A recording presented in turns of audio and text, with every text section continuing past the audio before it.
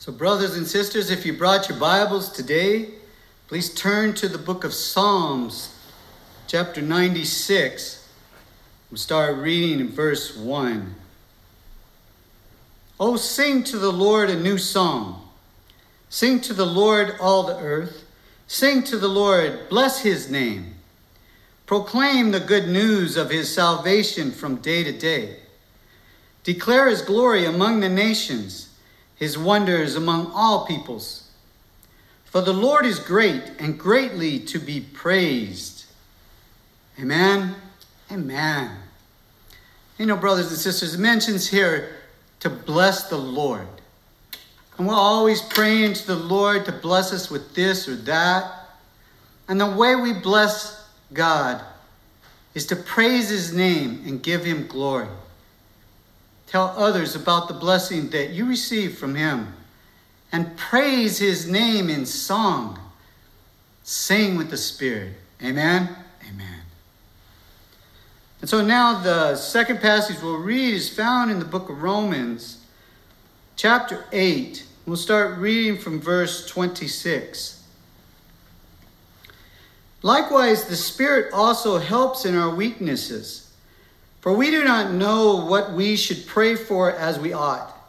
But the Spirit himself makes intercession for us with groanings which cannot be uttered. Now he who searches the hearts knows what the mind of the Spirit is, because he makes intercession for the saints according to the will of God. And we know that all things work together for good to those who love God. Amen? Amen. So brothers and sisters, let's look closely at this first verse that we read in verse 26. It says, the Spirit knows our weaknesses and what we need. And it says that the Spirit makes intercession for us with groanings. Okay? And so when you sing in the Spirit is the Holy Spirit you're singing with. And you're going to sing the song. But you've got to sing deep down in your soul. And if you do that, the Spirit, the Holy Spirit, will sing along with you with groans. It'll be groaning. And the Lord will hear those groans. And he will be asking for the things you need that you don't know what to ask for. And God will grant those things. And that's why it follows with, we know that all good things work together for those who love God. And if you love God with all your heart, soul, mind, and strength, you're going to give your life to him 100%. You're going to make your bodies a living sacrifice for him. And your voice a sacrifice of praise and glory to him.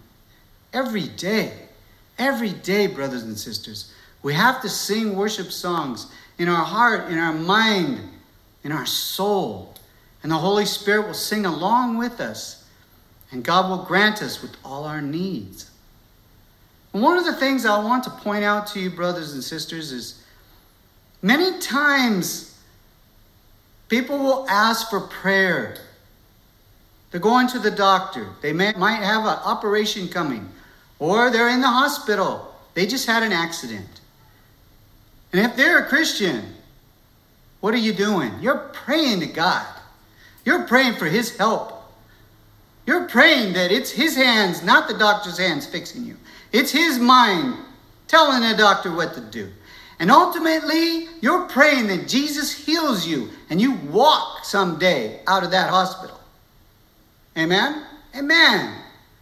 But then after he blesses you with that, brothers and sisters, we have to give him glory. We have to praise his name to others and tell them what he did for us. Because if you don't, it's worse than a slap in the face to our Lord and Savior. It's a form of blasphemy. There's many ways to blasphemy. And denying God is blasphemy. and denying what he did for you by not praising his name is blasphemy. Now, brothers and sisters, I'm sure we've all made that mistake, but we need to correct that mistake before it's too late. You got to make up for that mistake and don't do it anymore, and praise his name, because it won't go unanswered if you get a miracle from him and you don't tell anybody and you don't give him glory. You say, well, the doctors did this and the nurses did this, and I asked this person to pray and they prayed and I got healed. No.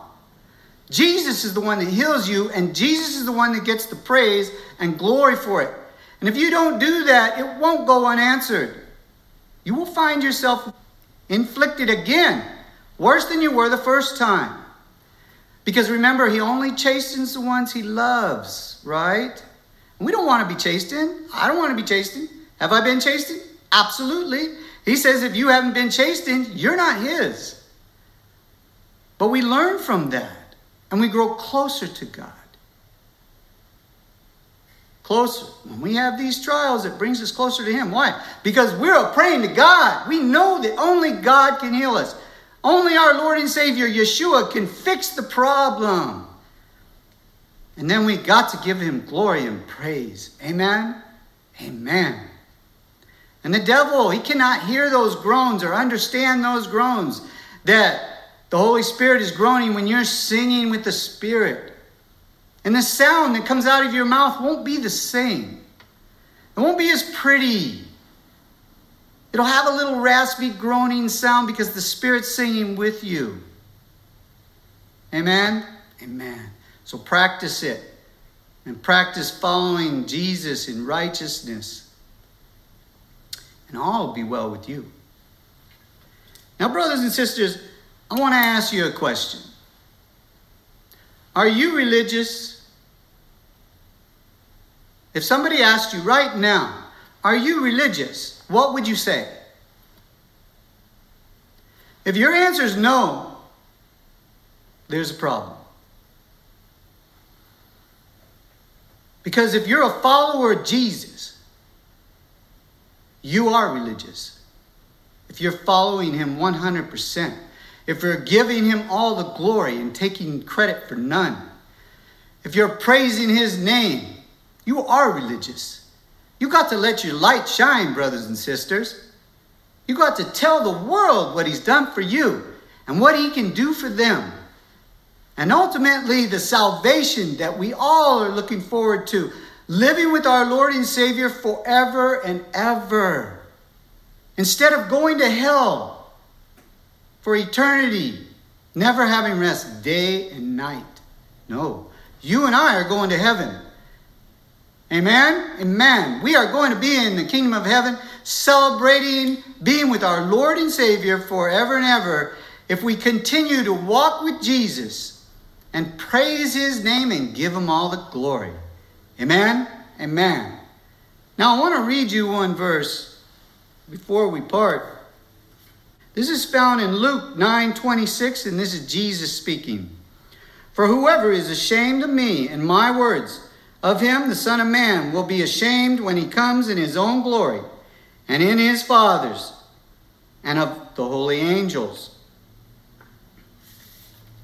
So brothers and sisters, don't be ashamed to tell people what your Lord and Savior did for you.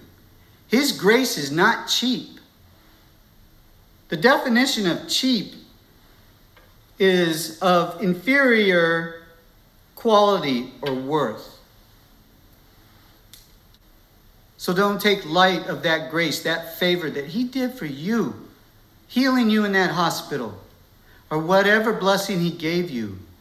And make sure that you do not be ashamed and fearful of what someone's going to say or think of you when you tell them that Jesus is the one that healed you and you praise his name all the way. Amen? Amen. So brothers and sisters, let's practice to praise our Lord and Savior every day, all day long. Amen?